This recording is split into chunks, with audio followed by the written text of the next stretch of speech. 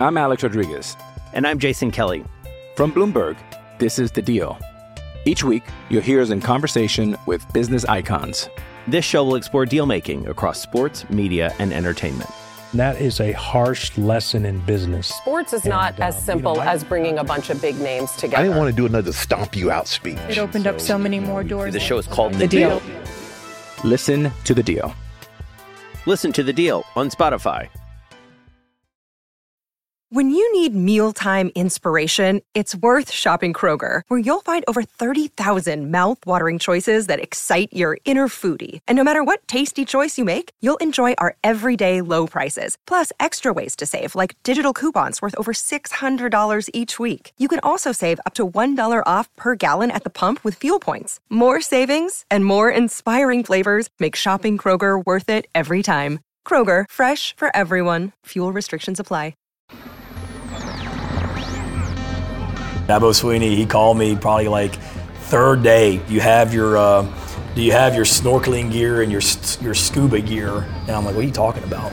And he goes, hang in there. Like, I know you're swimming right now. I know it feels like you're drowning because there's so much coming at you. Just hang in there. It'll get better.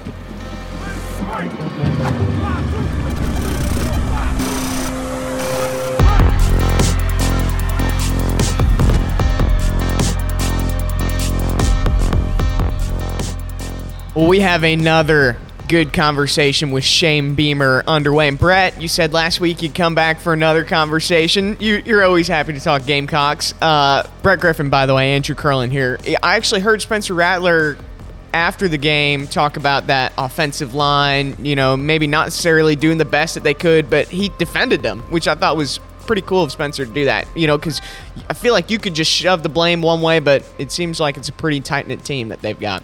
Spencer called a lot of crap coming out of that documentary where he was QB1, and I've seen nothing but a class act the last 2 years with him at the University of South Carolina. He carries himself well.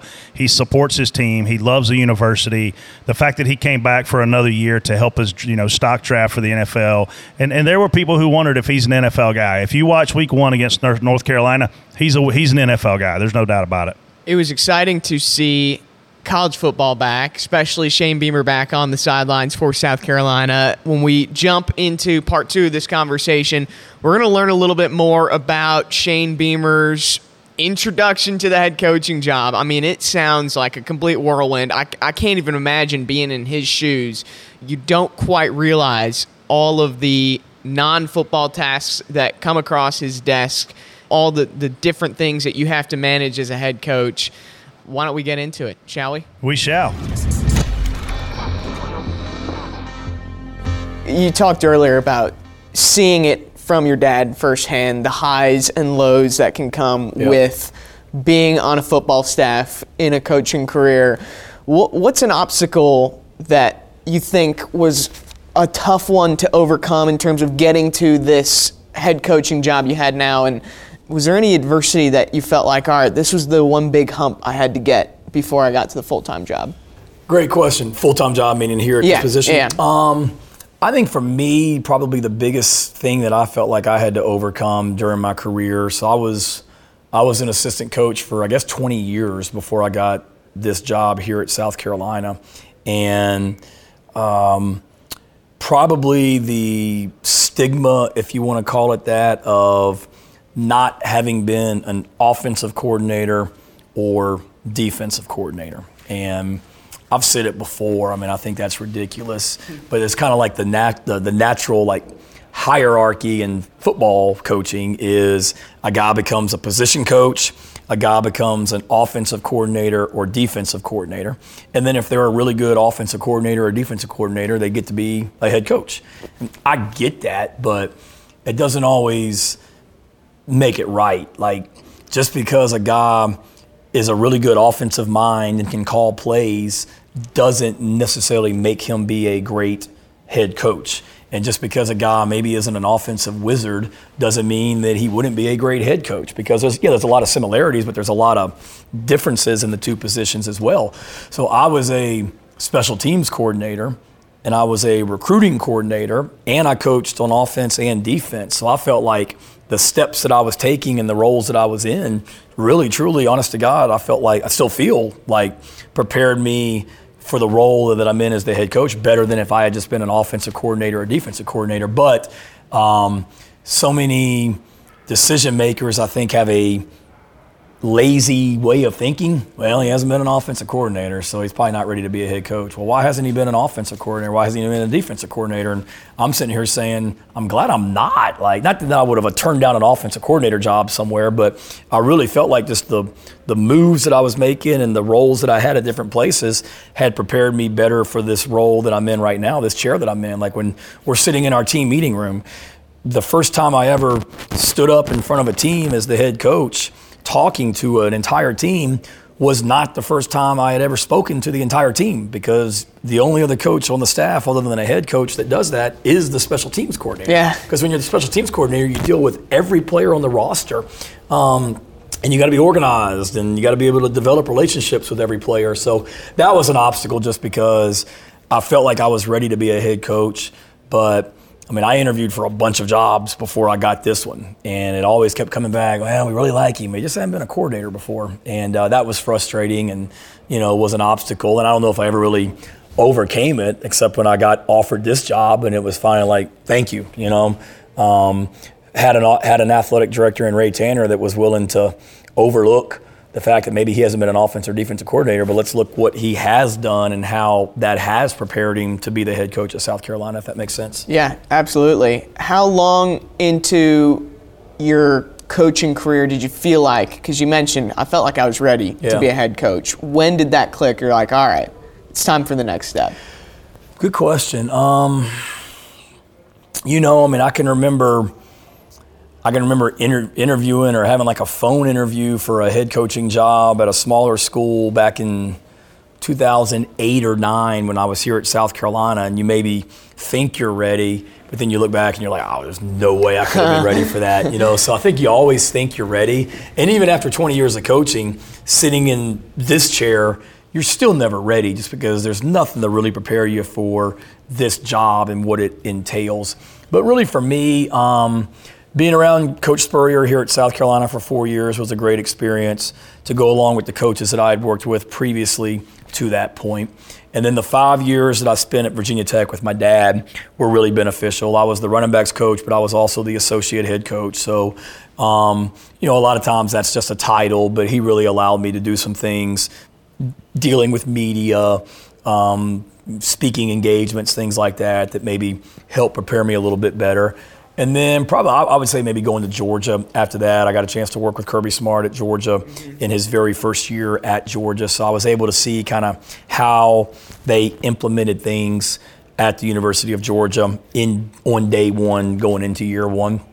And that was a really good experience for me as well. So I think I always felt like I was prepared and ready.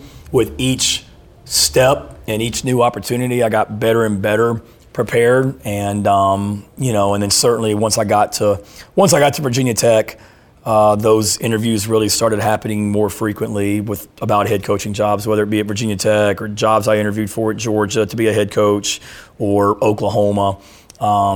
And then each time you interview, you may not get it or you may not take it, but you feel better prepared for the next interview and have a better idea of what to expect. You feel like you're always ready, but then you're never quite ready until it happens.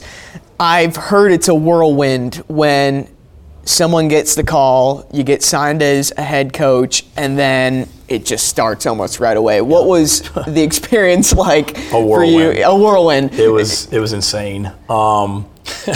So we had COVID at the time. And literally my last day getting out of quarantine was the day that I got the job. So I had been quarantining in like the upstairs room in our house in Norman, Oklahoma for however many days it was. The protocol's in 1410, I can't remember. But the night I get the call, my wife's like, you're getting out of quarantine tomorrow. We should get one of those like IVs where people come in and like put an IV in, just kind of pump you up and get you going, give you a little bit of energy. So I'm getting an IV in the house in Norman Saturday night. I get done with getting the IV. Phone call comes, get offered the job. That was a very emotional moment. And then it was literally, this was like, 9, 10 o'clock on a Saturday night in Oklahoma. And South Carolina wants to send the school plane to pick me up the very next morning at like 8:30. So, I mean, you're ready to go to bed, but you realize like in less than 12 hours, you're getting on a plane, you're flying to South Carolina, you've got to get into this building, you got to meet with the current team, you got to meet with the existing coaching staff, you have to get on the phone with recruits, you got to try and keep these players on the current South Carolina team that you don't even know, you're trying to keep them from transferring, You're trying to hire a staff, not to mention you got a family back at home you're worried about. It was a lot. And then to get here, it was even more overwhelming, I'll be honest, than what I thought it would be. I mean, it was just one of those, you're running on fumes. I'm a list guy. Like I try and be like very organized and detailed and structured with my day. Okay, I got this, these 10 things I got to do. And I can remember like I'd come in early. I'm a morning person. I'd get in here really early. I'd have like my things I wanted to accomplish, and it would get to be 9 o'clock at night, and I hadn't touched a single thing on the list because there's so many other things that come around, and so many people want 5-10 minutes of your time, which I get it, but it was a whirlwind. There were many days where I kid that I wanted to crawl under my desk and call Lincoln Riley at Oklahoma back and be like, hey, you haven't hired anybody to replace me yet, have you? Because it's just like, Lee. But Dabo at Clemson, Dabo Sweeney, he called me probably like third day and just literally said, he called, he's like, do you have your snorkeling gear and your scuba gear? And I'm like, what are you talking about? And he goes, hang in there. Like, I know you're swimming right now. I know it feels like you're drowning because there's so much coming at you. Just hang in there. It'll get better. And slowly but surely it did. But that's when I go back to what I said a minute ago. Like, you're never prepared for this job because there's so many things that being a head coach in the SEC entails that you don't even think about, that just particularly early on when just so many people are coming at you, and it's a lot. Text messages, phone calls, you're trying to return calls, you're trying to return texts, and not to mention I went back to Oklahoma because we were playing in the conference championship game and I wanted to finish what we started at Oklahoma too. Yeah. So I think I got here on a Sunday. I was here Sunday, Monday, Tuesday, went back to Oklahoma for like, a week maybe, and then I came right back, or maybe I came back for 4 days, I can't remember, but it was a busy time, but we made it through. What are some of those, you mentioned like having to answer all the phone calls, text messages, emails, like the non-football related tasks that may have surprised you taking on a head coaching job? Just the number of speaking engagements that you get asked to do. I mean, you think about it, but you don't think about it. I mean, there's so many of those that come through.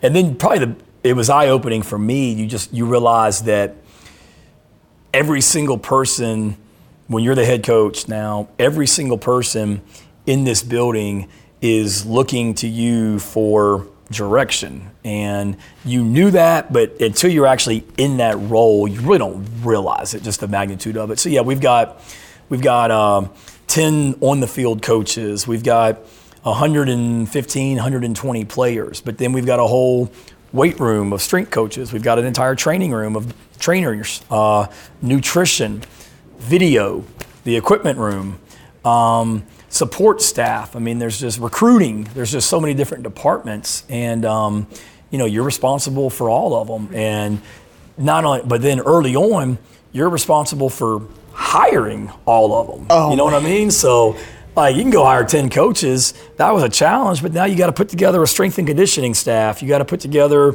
recruiting staff. I mean, there's just so many positions that you have to hire when you come in year one. That was probably the biggest. You knew it, but then you're just looking at it, you're like, man, I mean, there's a lot that has to get done here in a short period of time for us to get up and running. Sounds like it, for sure. Yeah. I heard, I think it was Steve Spurrier who said that a team takes after the personality of the coach. Yeah. How do you think the personality of that team may have changed when you joined the team, and how would you describe the personality of South Carolina now? Yeah. I would agree with Coach Spurrier on that. I mean, I saw that firsthand with him, just kind of how the great teams we had at South Carolina when he was here, they really did take on his personality in a lot of ways, for sure. How it changed, I don't know. when I came in, I met with every player on the team and just sat down with them in my office. That's over 100 meetings that I had in my office. And I asked them all, it was a get to know you. Tell me about yourself, tell me about your family, tell me why you chose South Carolina, where you're from. But then I also asked every single one of them, why am I here? So why did the coach that you came to play for, why is he no longer the head coach? Why am I now sitting in this office? Like, what are the issues here? What needs to change? And I wrote down everything and just kind of kept tabs on it. And then at the end, just added it all up and kind of saw where the issues were and where things needed to change. And it was evident to me there wasn't a lot of joy in the program at the time. And that's going to happen. They were dealing with COVID. This was coming off the 2020 season, so there wasn't a lot of joy because you did have a lot of isolation. They had just won 2 games and their head coach got fired, so I get it, there wasn't a lot of joy, but it was evident to me that guys didn't look forward to coming into this building each and every day, and I wanted to change that. So what changed, and then what is, our personality. One, I would hope that when you watch us on the field, you would say this is a team that plays really, really, really hard, that loves to compete, that truly loves playing with one another and playing for each other out there, which is harder to do that than ever in college athletics. And then off the field, the same thing. Like we talk all the time about wanting to be the closest, most connected team in all of college football, and we don't want that to be just words on a wall. I mean, it's something that we really try and embody, and it starts with our guys wanting to come into this building each and every day and looking forward to coming in here each and every day and being around each other. I'm Alex Rodriguez. And I'm Jason Kelly. From Bloomberg, this is The Deal. Each week, you'll hear us in conversation with business icons. This show will explore deal-making across sports, media, and entertainment. That is a harsh lesson in business. Sports is not as simple as bringing a bunch of big names together. I didn't want to do another stomp you out speech. It opened up so many more doors. The show is called The Deal. Listen to The Deal. Listen to The Deal on Spotify. Seems like you've made it a fun atmosphere and environment.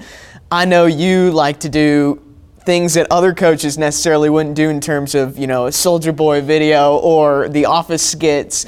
Yep. Is that just part of who you've always been? Do you think that comes with the job of trying to promote yourself as much as the program? Yeah. We do have a lot of fun here, but I think our players would tell you, this is not an easy program to be a part of. Accountability is a core value of this program, and we hold our guys accountable for everything on and off the field. We as coaches, yes, we have fun. We talk about positive energy and joy, but our coaches are very demanding. And if you asked our players, we are, very, very, very, very honest with our guys, and they know where they stand with us. So it's when you have love as a core value and you're close and connected, you can have these open, honest, raw conversations as well. And we have a lot of those as well. So it's not easy being a part of the team here. But yeah, that's my personality. It really, for me, it was who I am. And then it's also being able to market our program. I mean, let's face it, we're not a program that's won 15 national championships and has consistently had #1 recruiting classes year after year in the country. We're a program that, we're working our way up there, and we need to get the message out about South Carolina football as much as we can. And then a lot of it is just me just having fun. This is a high-pressure job. It's stressful. It's demanding. I get it. If we don't win football games, I get fired. But I also know how blessed I am to be in this position. And I want to talk about our players looking forward to coming into this building. I do as well. And the more I can show that through social media or whatever it might be, I want to be able to do that. I love getting to coach these kids, these young men on this team, and love being the coach at South Carolina. And the more I can, show that and embody that, the better. You mentioned those raw, honest conversations that you have to have. Obviously, I'm not looking for specific names or specific instances, but what are some examples of a tough, honest conversation you may have to have in this job? Yeah. it's having honest conversations with players about where they stand. After every year, but particularly after spring practice each year, I meet with every single player on the team and tell them, like, here's where you are right now. Like, I don't want you to transfer or go anywhere else. But for example, 2 years ago, we had 2 senior defensive linemen that were seniors, that were great young men, good players.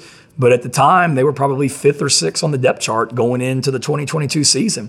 And I sat down with both of them and told them, like, I don't want you going anywhere. Like, I'd be an idiot to try and run defensive linemen out of the program. But I want to be honest with you. Right now, it's your senior year. You're probably not going to play as much as maybe you would like. And I want you here, but if you want to look elsewhere, I'll call any coach in America for you and help you. And they both decided to leave. 2 of them transferred. They had good senior seasons at a different school. And I think it's just having those open conversations. Like, the easy thing for me would be to say, hey, so-and-so, right now you're in the mix at defensive tackle. Right. Have a good summer. You got a chance to be the starter when you come back. But if that's not real and honest, then, I'm not being fair to them. So just those conversations. Trust is a core value here in this program, and for that trust goes both ways. And I tell our coaches all the time, like, be honest with kids. Don't ever lie to them. And I tell our players, like, you may not like what we say, but we're always doing it with good intentions and from a good place, and we're trying to be honest with you. I mean, telling someone what they want to hear versus what they need to hear is that's a difficult thing to do. Yeah. Did that take time to just almost turn that switch in your brain and be like, I just got to be honest? Yeah, absolutely. I've got a little sign, or not sign, but a little note on my desk that I wrote to myself. It just talks about, as a leader, you have to love making tough decisions. Like, you got to embrace that. And it's the same thing. That goes back to having open and honest conversations. And whether it may be me as the head coach to a player, it may be me as the head coach to another coach, another grown man that you're having these conversations with. That's why I'm the head coach. I've got to do those things as well. But I'd be lying if I said it was easy. And it's certainly something that I've grown into. There's no doubt about it. And you had experience as an assistant coach because you're coaching the guys at your position, and you want to have that honesty and open conversations with them as well. But it's different when you're in this chair and you've got 120 players, an entire program of people that you've got to be willing to have those conversations with as well. I want to touch on recruiting. I know this school takes a lot of pride in the recruits that you guys bring in and the, looking in the right places. How difficult is it to keep recruiting? Because that seems like that never stops. No, it doesn't. I think there's a misconception that when you have a signing class, the class signs and then you kind of take a break from recruiting and then you get ready to go again with the next class in a few months. Like, it never ends. I mean, before we did this interview this morning and then before we took the practice field this morning, I sat at my desk and was sent text messages to probably 45 high school recruits that are juniors in high school right now, wishing them luck in their first games coming up this weekend. So the recruiting part never ends. It's part of it, but the earlier you can get on guys, that gives you more time to develop relationships with them. And I enjoy that aspect of it. I enjoy people and enjoy getting to know people, and recruiting's gone really well since we got here. Every year it's improved. From 2020 to 2021 to 2022 to 2023 now, and on and on and on. So we just got to keep on that trajectory. It seems like your resume is all over the facility in terms of what you've done with this program, something to show recruits in terms of even just outside your office. There's a picture of all the players from your program that have made it to the NFL. Yeah. What are some of the selling points that you try and sell people on South Carolina? One, it's a great location. South Carolina, it's a awesome state. You're close to the beaches, you're close to the mountains, you're in the capital city here. We don't have major pro sports here in South Carolina. So South Carolina's SEC, there's so much attention here on this program. Great academics, it's a great place to go to school. And then this facility that we're in, the opportunity to play in the SEC, the recruiting base that we have here within, not just in South Carolina, but with the surrounding states as well. It's a place that you can recruit to. And then for me, more than anything, it's just the people. That's what comes up all the time with young men that we're recruiting is the people here in this program. And that's what we try and sell more than anything. And all that stuff on social media, so much of that is for recruits so they can see what we're about as a program as well, and who we are. Like, what you see is what you get with us. It's not like an act and then something else in real life. We are who we are. With recruiting, you're bringing people in, and now with this transfer portal, you got to retain the team here. How difficult is it to keep players? I know you touched on that a few times throughout this conversation, but just keeping people in the program. Yeah, it's certainly a challenge. It's different because guys can leave, and basically there's 2 windows a year where every player on our team is an unrestricted free agent. And I get asked all the time, have you had to change your coaching style because of the transfer portal? And the answer is no. I mean, if anything, we coach them harder than we did before. We're open. We coach them hard. I want to make this a great place for them to go to school and play football at, and realize that they can accomplish all their goals here on and off the field. And if a young man doesn't feel that and feels like he's would be better off somewhere, I hate to see him go. We wish him well, and then we move on. Like if I got 120 players on the team and 3 decide to transfer, well, I got 117 other guys that I better worry about. Yeah. And then I get the opportunity, if someone does leave, to hopefully replace them with someone even better. It just is what it is. But for us, it just goes back to, I don't think about each day, man, I really got to treat this guy different, or I better be nice to this guy because he might leave after the season. For me, it just goes back being open and honest and real. And every single day is, an opportunity to get closer and more connected as a team and try and get better as a team and strengthen the bonds within this team where guys want to be a part of this and don't want to leave. I want to close on this, and I touched on that wall of players that have moved on to the NFL, and I know you've got a great thing going here in South Carolina. In terms of your long-term dreams and aspirations, do you ever see yourself coaching the NFL? When I was younger, that was always intriguing to me, the NFL part of it. I was, as an assistant coach, I pursued some NFL opportunities as an assistant and things that didn't work out or didn't take for whatever reason. But as I've gotten older, not really. Really? To me, I'm coaching in the SEC, so I feel like I'm at the highest level of football. And no disrespect to the NFL, but I mean, just to be a head football coach in the SEC, this is pretty freaking awesome. And my family and I, we love living here. I've got a freshman in high school and a 4th grader. I'd love for them to not have to move again. And don't get me wrong, I like the NFL, and it's pretty special at that level as well. But I love just being able to deal with this age group, 18, 19, 20-year-old young men that are right out of high school. And to me, it's very rewarding because this is happening already where, you recruit a guy out of high school, he plays for you, you see him graduate college, you go to his wedding, he has a child of his own. I mean, I'm 46 years old, so now I'm getting to the age where, sons of guys that I played with in college are guys that we're looking at in recruiting as well. So I just love this age group, and the lifestyle of a college coach, and it's pretty special what we have here in Columbia. It is very special. Thank you so much for taking us and welcoming us into your world and taking some time out of your busy day before the season gets started, Coach Beamer. No, thanks for coming down. Awesome visiting with you, and appreciate all you do.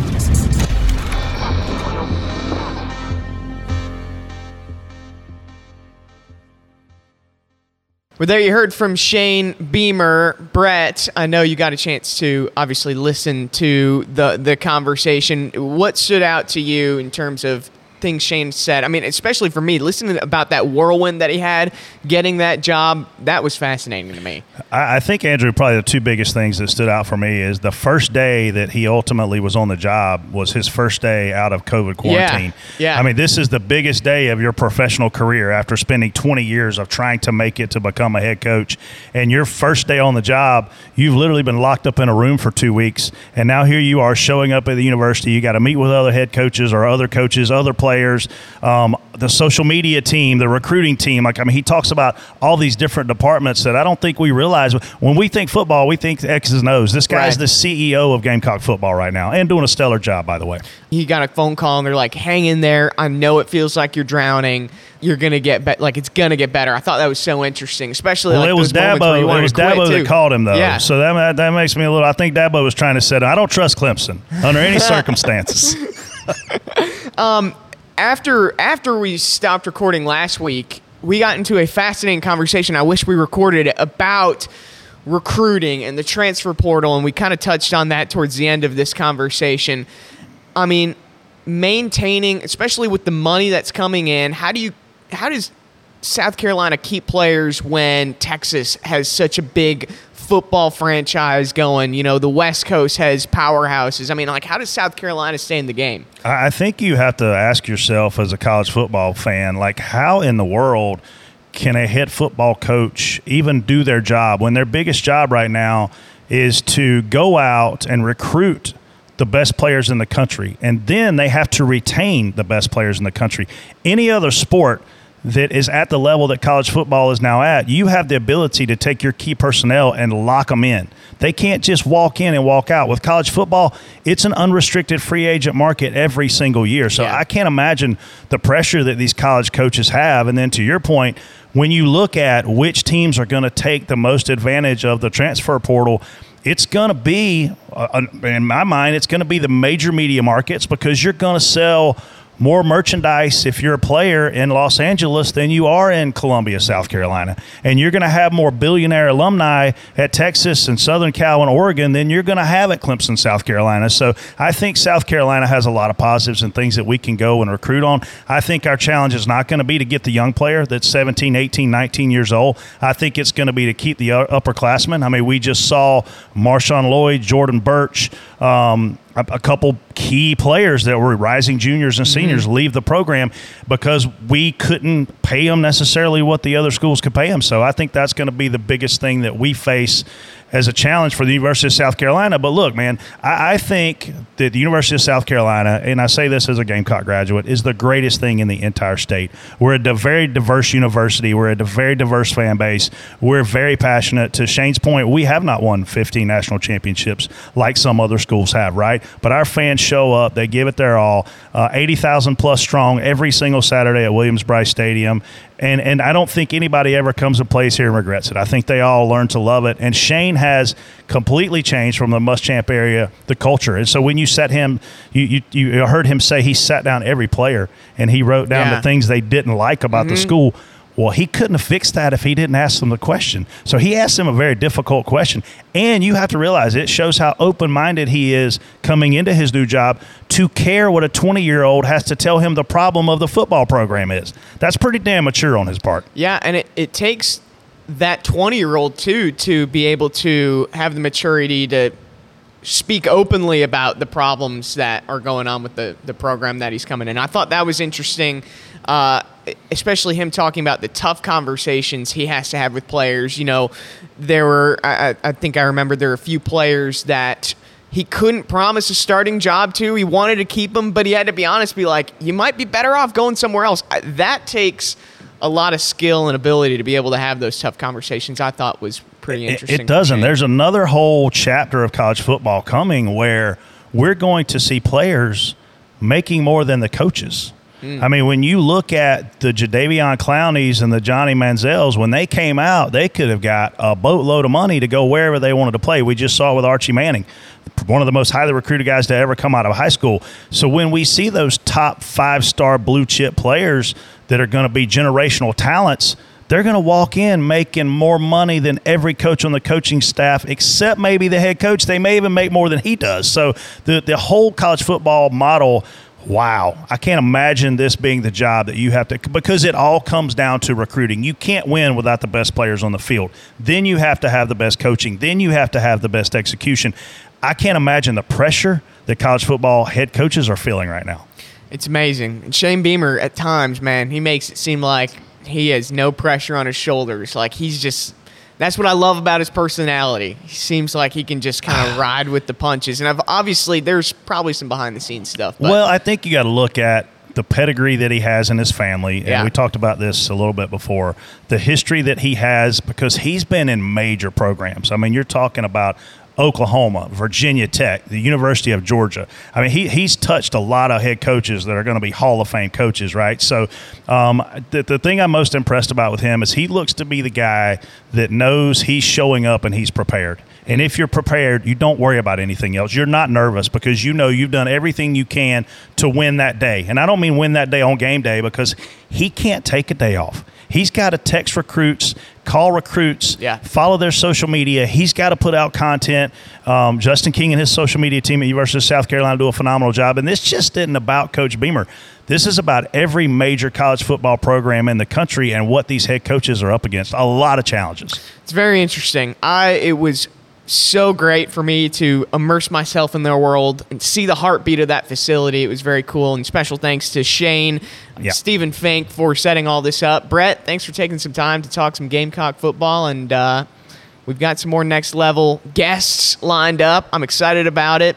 Kind of venturing into different genres of maybe not motorsports world. I'll just tee it up, leave it at that. But Brett, I think you now got to go down the music path too, Andrew, man, because you've covered some phenomenal stories of some phenomenal people that are at the top of their game. I think you got to look at music too. We might have something interesting down the road. Just gonna say that.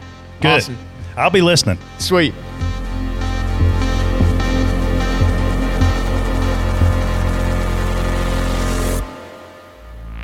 Check out Dirty Mo Media on YouTube, Twitter, Facebook, and Instagram. Dirty Mo.